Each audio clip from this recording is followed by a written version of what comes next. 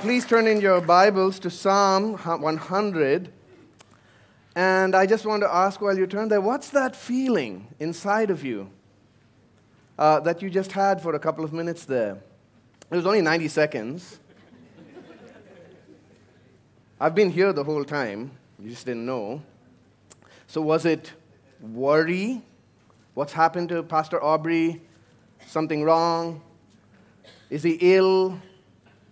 Concern? Maybe surprise? Maybe some of you thought, well, ministry finally drove him crazy and he left. Wondering what's happened to the pastor. Wondering, why hasn't Pastor Aubrey shown up this morning?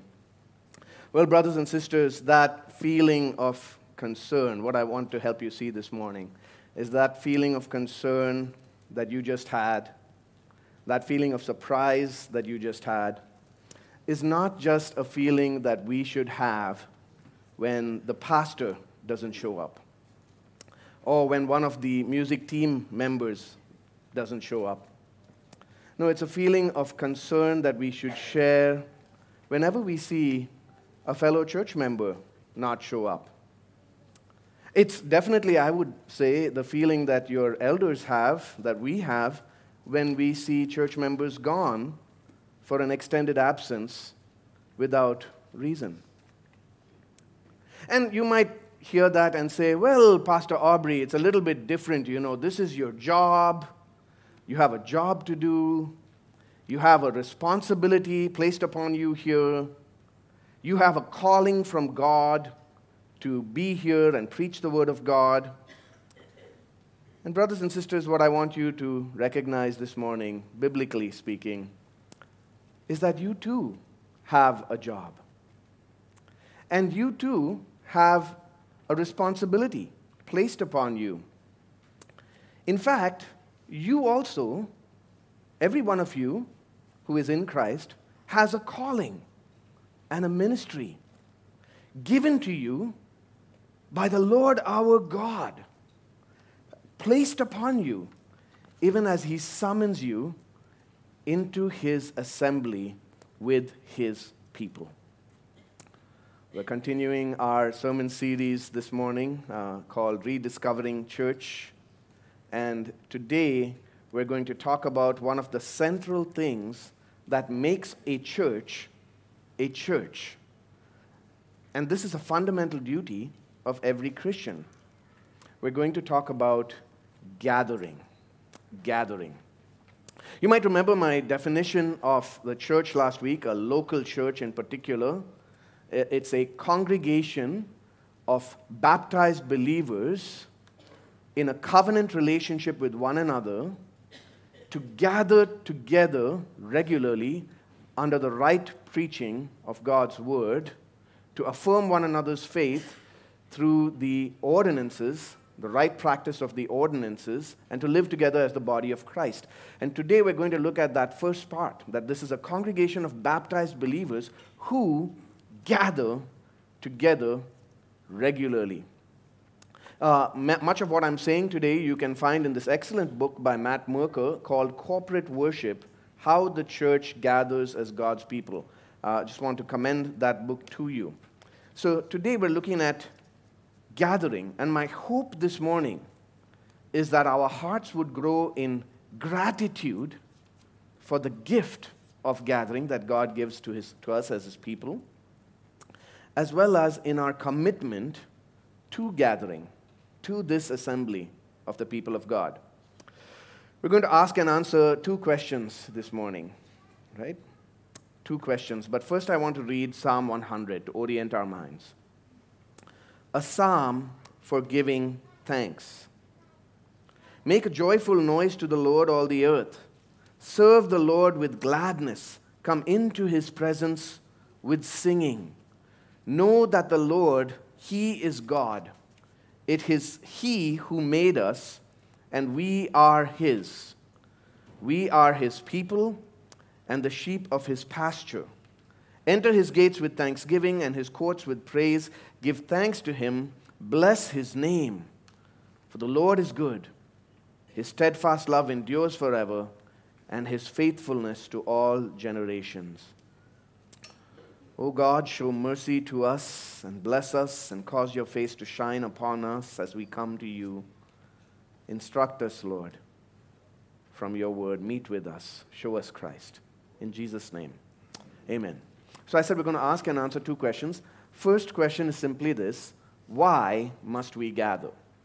Why must we gather?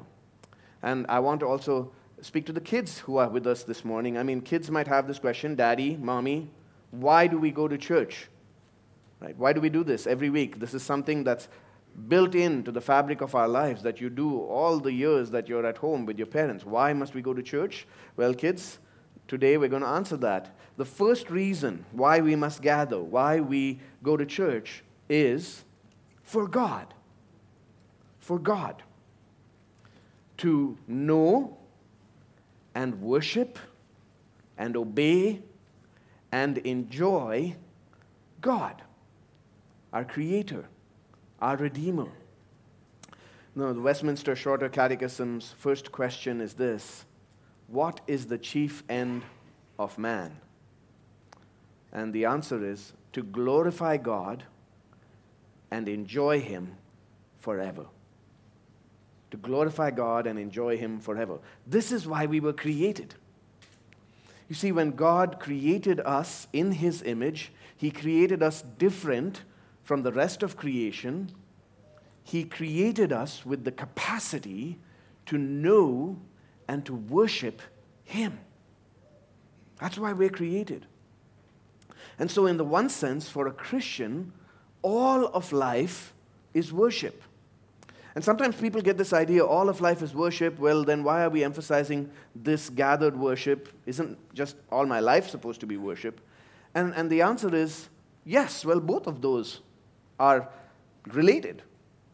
We live all of our lives, week to week, day to day, as an act of worship, so that when we come here and gather, we're not coming here in hypocrisy or just pretending. And then we gather in worship, and this gathering is what fuels and enables and strengthens us, equips us, empowers us to live all of life as worship. Why do we gather? Because God summons us, calls us to gather.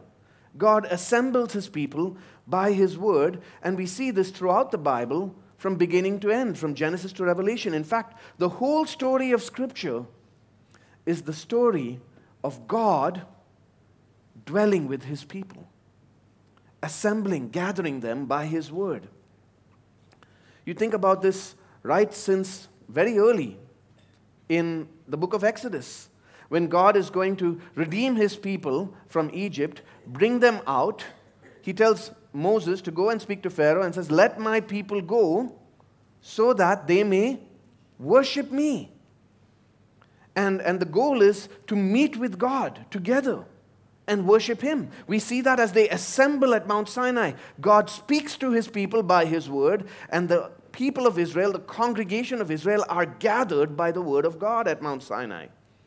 We see this continue in the book of Leviticus when they assemble the tabernacle according to the instructions that God gives them. And Leviticus chapter 8, when that dwelling place, that place of worship for the people of Israel, for God to dwell in their midst, is inaugurated, the first thing God tells Moses is, command the congregation, all the congregation of Israel, to assemble. We see throughout the Old Covenant that God appointed these times when all Israel were to gather in Jerusalem for appointed feasts to worship Him. It didn't matter how far you lived. You were to make the journey to Jerusalem 3 times a year to gather with God's people. That was central to the Old Covenant worship. As the people of God then are taken into exile and judged by God for their sin, even as you read the prophets, you will see that there is this promise of God that He is going to gather His people, not just Jews, but from every nation, from the ends of the earth. He's going to gather them, bring them to Himself to worship Him. And then as we come to the New Testament, and as we see the New Covenant inaugurated, as we open the book of Acts, what do we see? we see Jesus has risen from the dead. He's ascended into heaven. He sends down the Holy Spirit upon his disciples.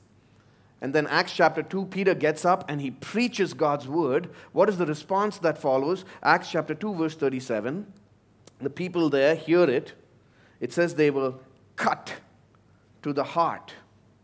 And they said to Peter and the rest of the apostles, "Brothers, what shall we do?" And what does Peter say? He says, "Repent and be baptized, every one of you, in the name of Jesus Christ, for the forgiveness of your sins, and you will receive the gift of the Holy Spirit." And then he continues to exhort them with many other words. They receive his word, they repent, they're baptized, they added about 3,000 souls. This is the first church, right? The church in Jerusalem, the first New Covenant church, and it's a mega church with 3,000. And what is one of the signs that they've received the Holy Spirit? What is one of the signs of their repentance? How do they start living life together?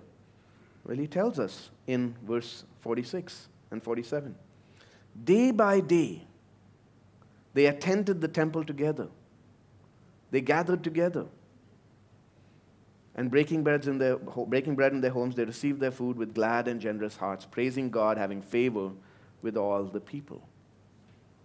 One of the first things that these repentant, new Christian believers, God's new covenant people, the fulfillment of all God's promises of old, what are they doing? They gather. And as you read the book of Acts, that continues. They continue to gather.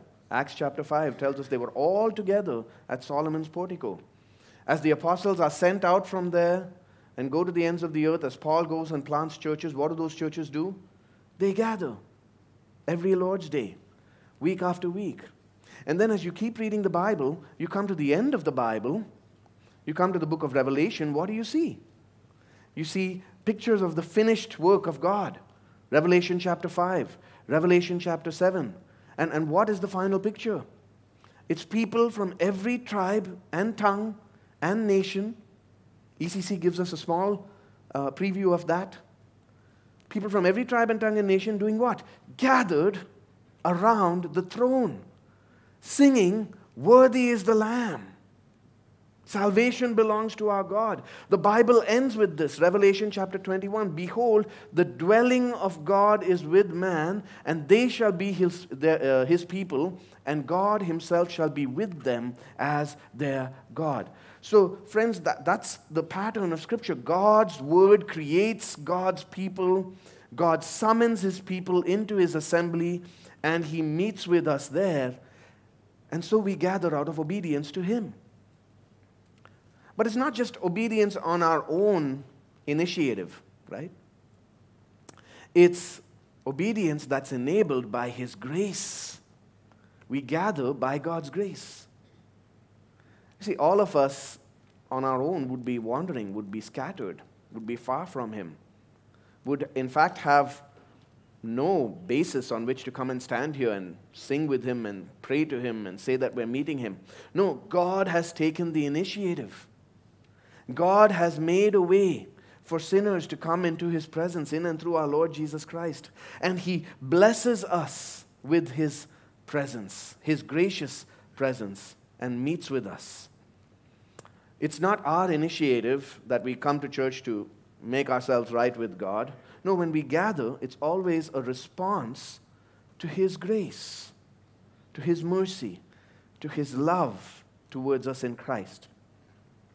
The Lord invites us, he meets with us, and when we come here, we behold him in all his beauty, in his glory, in his magnificence. And so as we worship, what we are saying is, we are coming here to meet with this one who is far more beautiful than all others, and who is far more valuable to me, to us, than anything else in this world.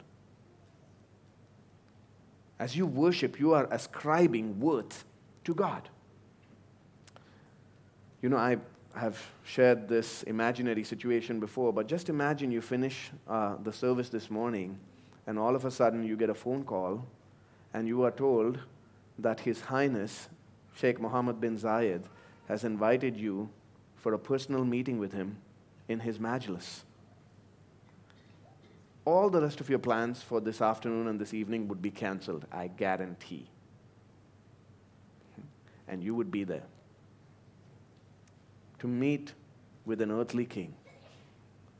And here we come to meet with the King of Kings, our Lord, our Creator, in this unique gathering which He has appointed, where He meets with us in a special way, different from just our private worship. This is His gathering. So that's the first reason we gather, because God has called us to, and we glorify Him and enjoy Him as we do. We gather for God. The second reason why we gather is for one another. Is for one another, for ourselves, for one another. I told you the first question of the Westminster Shorter Catechism. What is the chief end of man? To glorify God and enjoy Him forever. What is the chief purpose of gathering? It's to glorify God and enjoy Him together. We come to glorify God and enjoy Him together. And together we enjoy Him in a way that we wouldn't if we were just alone. Now, I can think of particular moments in my life going all the way back to when I was 9 or 10 years old, and I remember them like this. One of those moments, these are unique moments. Many of us have these, right? One of those moments was when I went with my grandfather for a cricket match. I was 9 years old in my city, India versus England in 1992. And it was I think my first time in a live cricket match. And I can just remember the smell of the stadium. I can remember being surrounded by, these huge crowds of people. My throat was completely gone by the end of the week. Yeah, it was 5 days long. Throat was busted from screaming, right? I remember being part of the Mexican wave, right? You know the Mexican wave, they do this in football stadiums. It goes around the stadium. Whoa! And you're just immersed in this experience with others where you're enjoying an event, you're enjoying something together. And it's just different when you're sitting at home. Right? I'm watching the games like, yeah! There's no one else here screaming. Right? Or watching alone, it's like, Mexican wave! Doesn't work.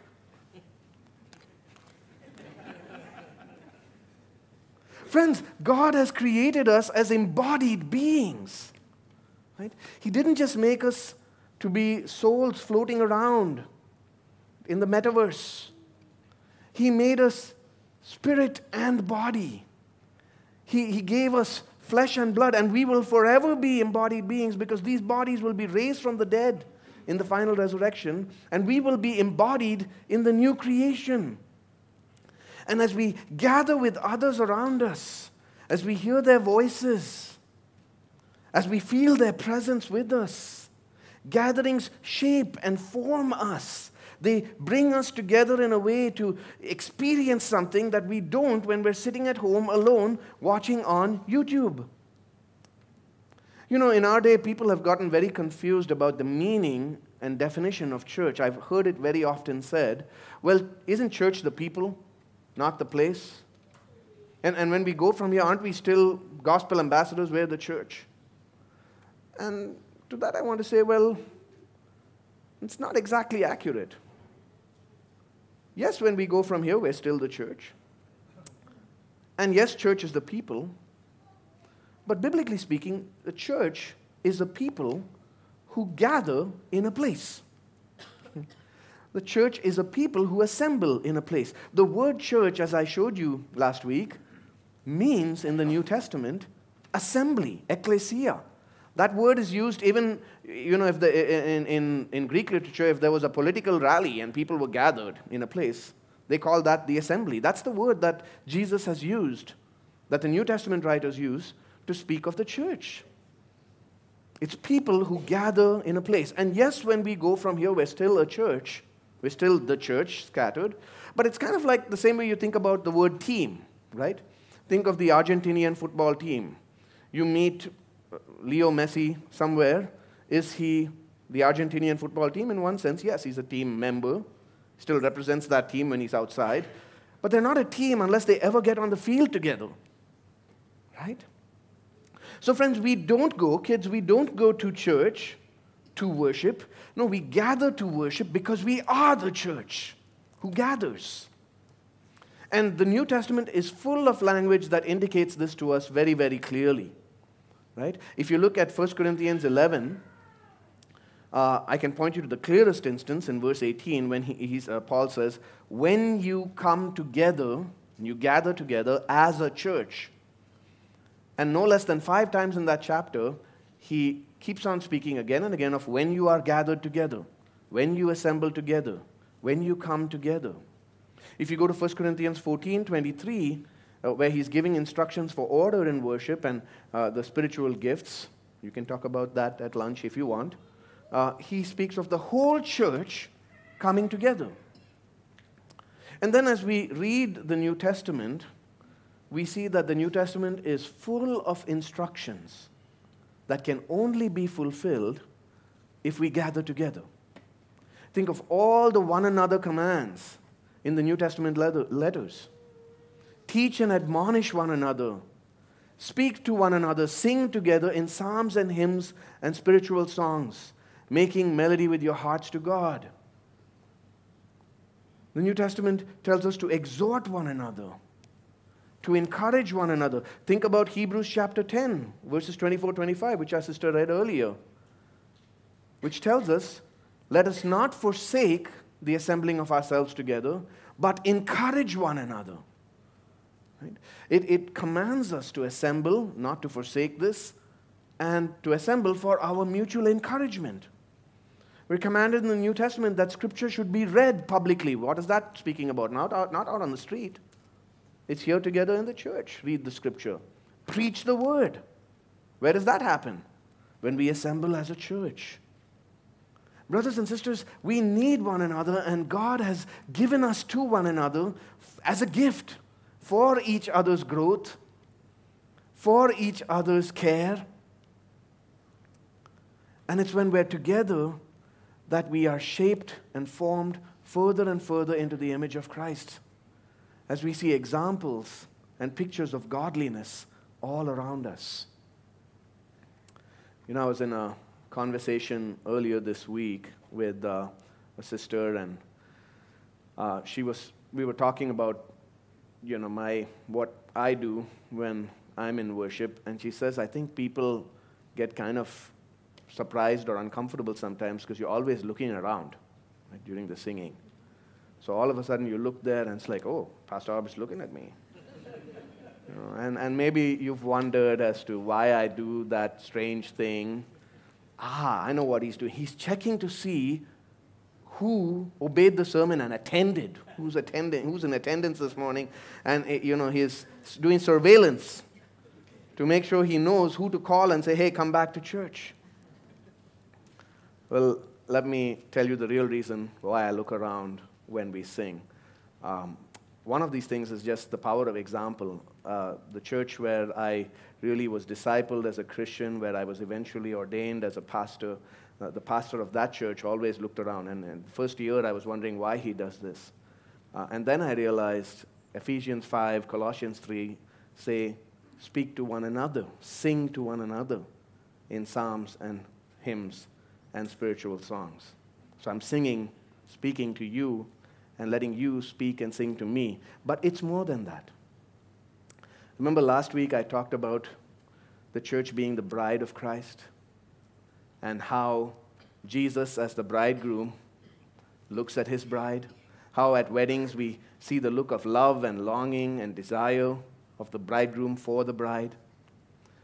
And so when I look around the room, I look and I say, this is the bride whom Jesus loves. This is the bride that he purchased with his own blood. These people are the wisdom of Almighty God on display to the rulers and authorities in the heavenly places and to me. These are the holy saints whom God the Holy Spirit fills, in whom He lives.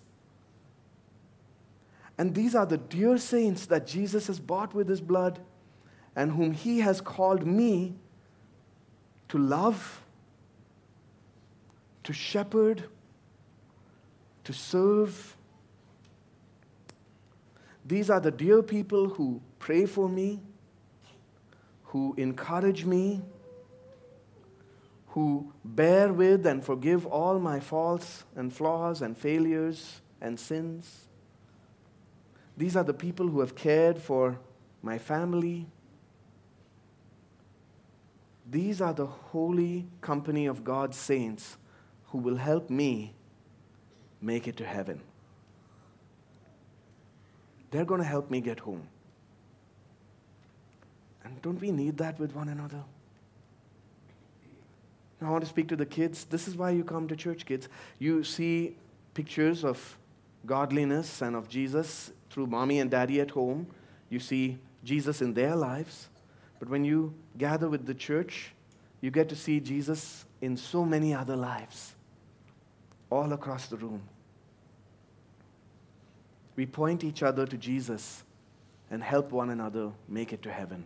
Why must we gather? We gather for God, we gather for one another, and third, we gather for the world. We gather for the world. You know, in 2012, there was a great, terrible incident of violence against a woman in North India.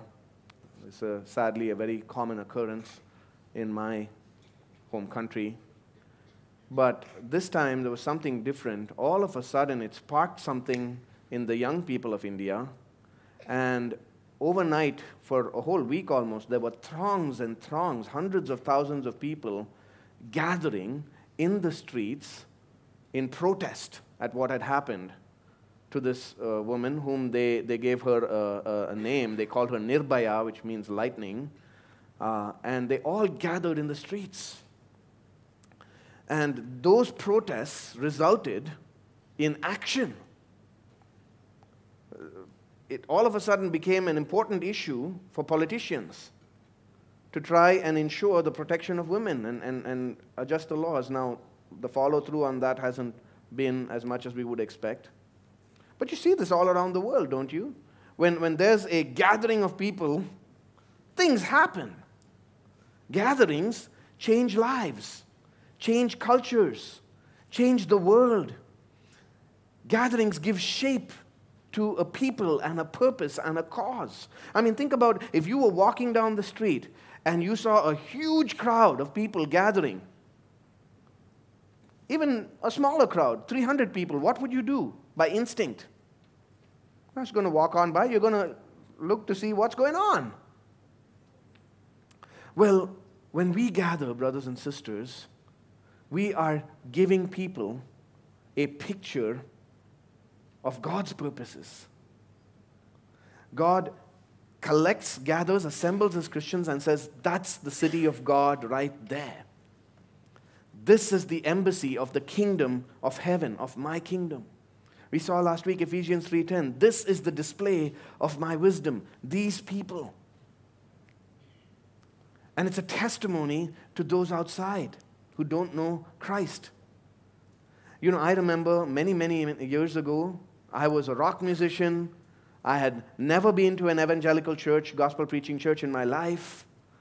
I was accustomed to all sorts of gatherings where we did all sorts of things. And then, through the influence of a friend of mine, I went for the first time to a church service. And immediately I was struck. There's something happening here. And if there is a God, then these people know Him. We gather and it is a witness to those who don't know the Lord. And maybe you're here this morning, you don't know the Lord, you've happened to come into this gathering, Jesus is not your Lord, not your Savior, someone has brought you with them, and you're here, and you've watched these people singing. You've watched the joy that they have together. You've observed how these people pray together. And you're wondering, what is this? We want to tell you, dear friend, none of us are here on our own merit. We're all sinners who don't deserve to know God. We're all sinners who deserve God's judgment because He is a holy God and we have sinned against Him. But God has been gracious to us, merciful to us, in that He sent His only Son, our Lord Jesus Christ, who died to save sinners, who took upon Himself the penalty for our sins, died as a substitute, rose from the dead, defeating sin and death, and now calls to sinners everywhere, from every nation, to turn from sin and trust in Him, and we can know God and have the forgiveness of sins and eternal life. That can be yours today if you will turn from your sin and trust in Jesus. It's not by accident that you're here in this gathering, dear non-Christian friend. So all of that then answers question 1. Why do we gather? Why must we gather? It's for God, for one another, and for the world. Question number 2 asks this: what should we do when we gather? What should we do when we gather? Question 1 was why. Question 2 is what. And the answer is actually quite simple. It's one word. We worship. We gather to worship God. And, I like theologians have defined worship in many different ways. I like a few of these definitions. One person says it's engagement with God by His grace and according to His terms. Engagement with God by His grace according to His terms. Our dear brother Dr. Sam Parkinson, who's here as a seminary professor with Gulf Theological Seminary, has written a book on worship. It's an excellent book. It's called Revelation and Response. So, in other words, worship is God revealing Himself and His people responding to His revelation. Ligon Duncan says this: worship is declaring with our lips and our lives that God is more important than anything else to us. I like the Westminster Catechism's first answer. We glorify God and enjoy Him forever. That's worship. And corporate worship is we glorify God and enjoy Him together. Sometimes I've heard people say this with reference to the gathering. They'll say, we had a great time of worship, and then there was a good message. And I want to say that kind of speaking actually confuses the meaning of worship. Or people talk about the worship team, and speaking about the music team. And we would say, well, biblically speaking, the whole gathering is the worship service. The whole congregation is the worship team. Worship begins with the call to worship, continues through the singing, through the prayers, through the sermon, through the benediction. And it doesn't just stop there. It continues as we fellowship with one another and encourage one another and pray for one another after the service. So worship is the whole thing, and it all tells the gospel story, doesn't it? God is our creator. He takes the initiative by His grace in the call to worship. He welcomes us, calls us to meet with Him by grace and for His glory. Then we respond in adoration for who He is. We agree with His assessment of us as sinners. We confess our sins. Our sight of God in His glory causes us to recognize our own sinfulness. We confess our sins. We receive the grace of the gospel through the assurance of the pardon of our sins. We hear God speak to us through the scriptures.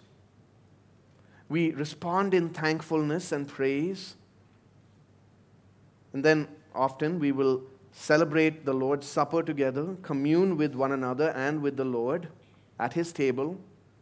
And then God blesses us through His word in the benediction, sending us out. So all of it is worship. We've seen a really I'm familiar with, as one of the pastors here, three kinds of responses to ECC's worship. Okay? So the first response is people come, maybe they're new here, maybe not so new. They come because they like the expository preaching. They think that ECC has a strong preaching, teaching ministry. I just talked with someone yesterday who said, we praise God that there are multiple preachers in this church. Then they wonder about the music and the song selection. Why is there no praise band? Why are all the lights on?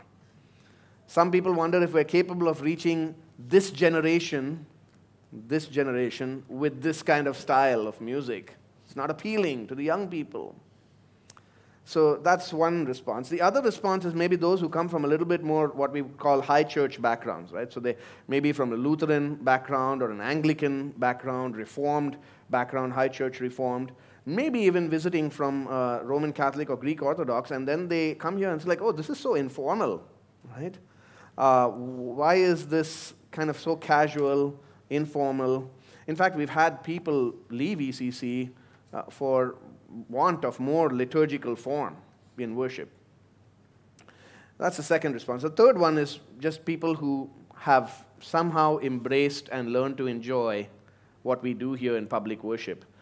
But still, maybe that's you, and you wonder at the reasons behind the differences between what we do and what you've previously experienced, and you'd like to know, why is it we do these things the way that we do?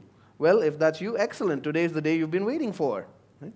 I'm going to give you quickly 8 aspects of our worship at ECC.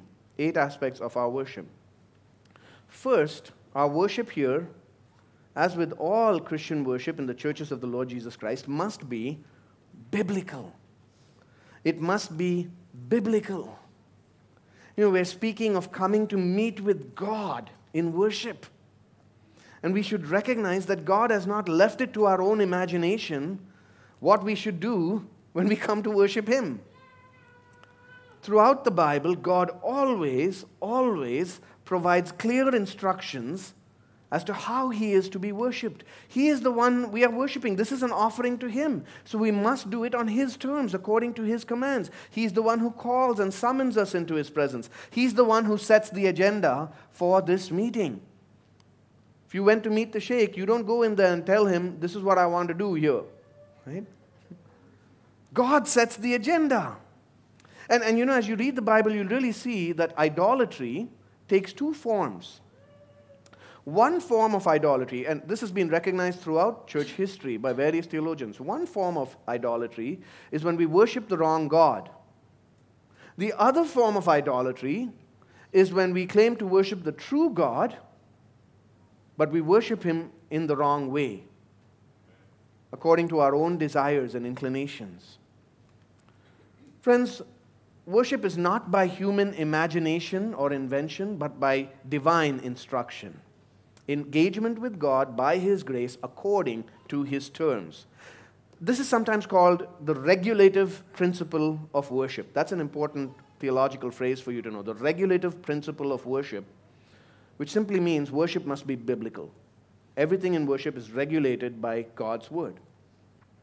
So when we gather, worship is according to the Scriptures. It's word-based. It's filled with the Word of God. It's framed by the Word of God. It's directed by the Word of God. It's ordered by the Word of God. And the content is the Word of God. We come together and we read the Word. Right? Exodus chapter 24, verse 7.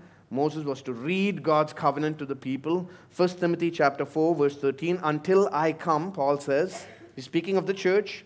He's telling Timothy, devote yourself to the public reading of Scripture, to exhortation, to teaching. It's actually quite a shame that in many, many evangelical churches, we are those who claim to believe the Bible is our final authority. But in many evangelical churches, there's less Scripture than in a Roman Catholic church. Devote yourself to the public reading of Scripture. We read the Word. We preach the Word. Right? We preach the Word. 2 Timothy chapter 4, verse 1. I charge you in the presence of God and of Christ Jesus, who is to judge the living and the dead by His appearing and by His kingdom. Preach the Word. Be ready in season and out of season. Acts chapter 20, Paul tells the church in Ephesus, the elders there, he says that I have declared to you, proclaimed to you the whole counsel of God. I did not shrink back. We'll talk in a sermon a couple of weeks from now about the centrality and importance of preaching. Third, we pray the word. We pray the word. Jesus said, Mark chapter 11, verse 17, my house shall be a house of prayer. So when we gather together, we must pray and call upon the Lord. And then we sing the word. We sing the word. Speak to one another in psalms and hymns and spiritual songs. Let the word of Christ dwell in you richly, teaching and admonishing one another, speaking to one another in psalms and hymns and spiritual songs. And that, by the way, is multiple categories. Psalms, it includes the inspired songs given to us in the Bible. And then we see the word. So I said worship must be biblical, which means we read the word, we preach the word, we pray the word, we sing the word, and we see the word. What do you mean we see the word? I'm going to show you a video? No. God has given us instructions for how to see his word visibly. And those are called the ordinances or the sacraments. Baptism and the Lord's Supper. These are the visible symbols that God has appointed in our age. Right? Augustine used to say that these sacraments are visible words. They are visible representations of what God has done in the new covenant. So first, our worship must be biblical. Second, our worship must be simple. In the old covenant, worship was very elaborate, right? They brought bulls and they brought goats. There was this entire temple structure, tabernacle, then later temple. There was elaborate garments that the priests were to wear. There was bells and all of these things. And then in the new covenant, as we read, worship is fairly simple. We're told very clearly what to do. It's these 5 biblical things. Read, preach, pray, sing, see. We are not to have major rituals with candles and incense and all of those things. That's not commanded in God's word for his new covenant people. Nor does it have to be some kind of elaborate production with high-tech, sophisticated devices and a professional band and smoke machine. We don't see that in the New Testament. It's simple. It's biblical, simple. Third, our worship must be spiritual. Spiritual. What do I mean by that? It means that the Holy Spirit is active and directs all that we do. He gathers us. He fills us. He empowers us. He moves us to worship God. He is active in our gatherings. And how does the Holy Spirit primarily work? Through the word that he has inspired. He leads us to Christ through his word. Somehow, people in our day and age have confused spiritual with spontaneous. So, for some reason, people think that if it's spontaneous, then it's led by the Spirit, and if it's planned, it's not led by the Spirit. And I want to ask, where in the Bible did you get that idea? It's actually not there. All right? If you're looking at the scriptures, the Holy Spirit inspired very careful, clear plans and detailed instructions when it comes to the Old Covenant, the tabernacle, temple. You see great thought and care and planning put into writing the Psalms, especially a psalm like Psalm 119. Every letter of the Hebrew alphabet represents every 8 verses. Even in the New Covenant, Paul tells us all things should be done in orderly fashion. There's no sense here that somehow being spontaneous is more spiritual. I used to think that. I used to, in fact, when I preach, I don't write anything down, I don't prepare, I just go and preach, because I used to think that's more from the Holy Spirit. But friends, that's not a biblical idea. The Spirit works through our planning, through our thought processes. Our worship must be biblical, simple, spiritual. Next, it must be historic. It's historic. At ECC, we seek to keep our worship historic. You know, these days, people don't like sermons, so they don't like prayers, long prayers especially. They don't like hymns, and definitely don't like singing psalms. And so sermons, prayers, hymns, and psalms are out. Instead, talks, praise bands, videos, and lights are in.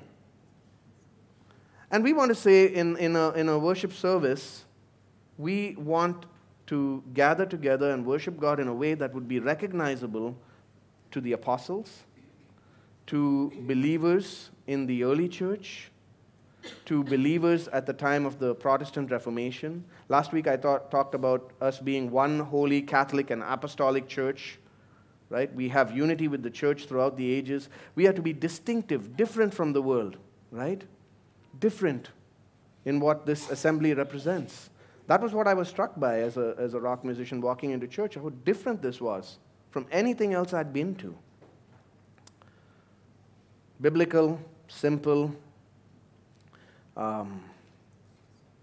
spiritual, historic, affectional, all right, affectional. By that we mean when we come into worship, we must be engaged in our hearts, in our feelings. Sometimes people speak of a worship experience as though that's just, I want the emotions to, my emotions to be stirred up somehow and have all these feelings. But we're not gathering to have a worship experience and emotional feelings just by something that happens on the stage that then washes over us and moves our emotions. But remember, we're coming to meet with God and give Him the glory due His name and to edify one another. And it's the truth of God's word and of His presence that should stir our affections, our hearts. We must be deeply moved. And our affections and emotions are stirred, but this takes place through the revelation of God's truth in our midst, not just empty feelings. And if we look in the Bible, there's a whole range of affections, of emotions that we are to be engaged in. There's reverence, right? Offer God an acceptable service of worship with reverence and awe. There's joy. There's the fear of the Lord, the thrill of coming into His presence. There's exuberance, and there's even lament. There's place in the Bible for lament and sorrow and grief as we read the Psalms. Our worship must be affectional and engage this entire spectrum of human affections and emotions. Next, our worship must be congregational. Congregational, right? The worship in church is sometimes called gathered worship. It's called assembled worship. It's called public worship. It's called corporate worship. Corporate referring to us as the body of Christ. Corpus means body, right? So corporate. When we gather here, everyone has a job to do. You have a job. You have a responsibility. You have an assignment just as much as I have. So we don't come here for passive absorption. We don't come here to anonymously watch a show and then go home quickly. No, it's active participation. We want to be aware of who's around us, engaged in our minds and hearts of how can we bless them. How can I be present to minister to the other saints that are here this morning? How can I encourage people with my singing, with my response to the prayers, by our greeting before and after the service, by encouraging one another after the service? Congregational worship actually should kill our individualistic and consumeristic ideas. We should come not asking, well, what's in this service for me? No, we should come asking, what am I bringing in this service to God and to my fellow brothers and sisters? The platform is not up here, it's down here. Right? The platform is the pew. That's a Roman Catholic idea, that somehow what's happening up here transmits grace to you and you're a passive receiver. No, the biblical idea is far more congregational. That what's happening up here actually empowers you to encourage and minister to one another.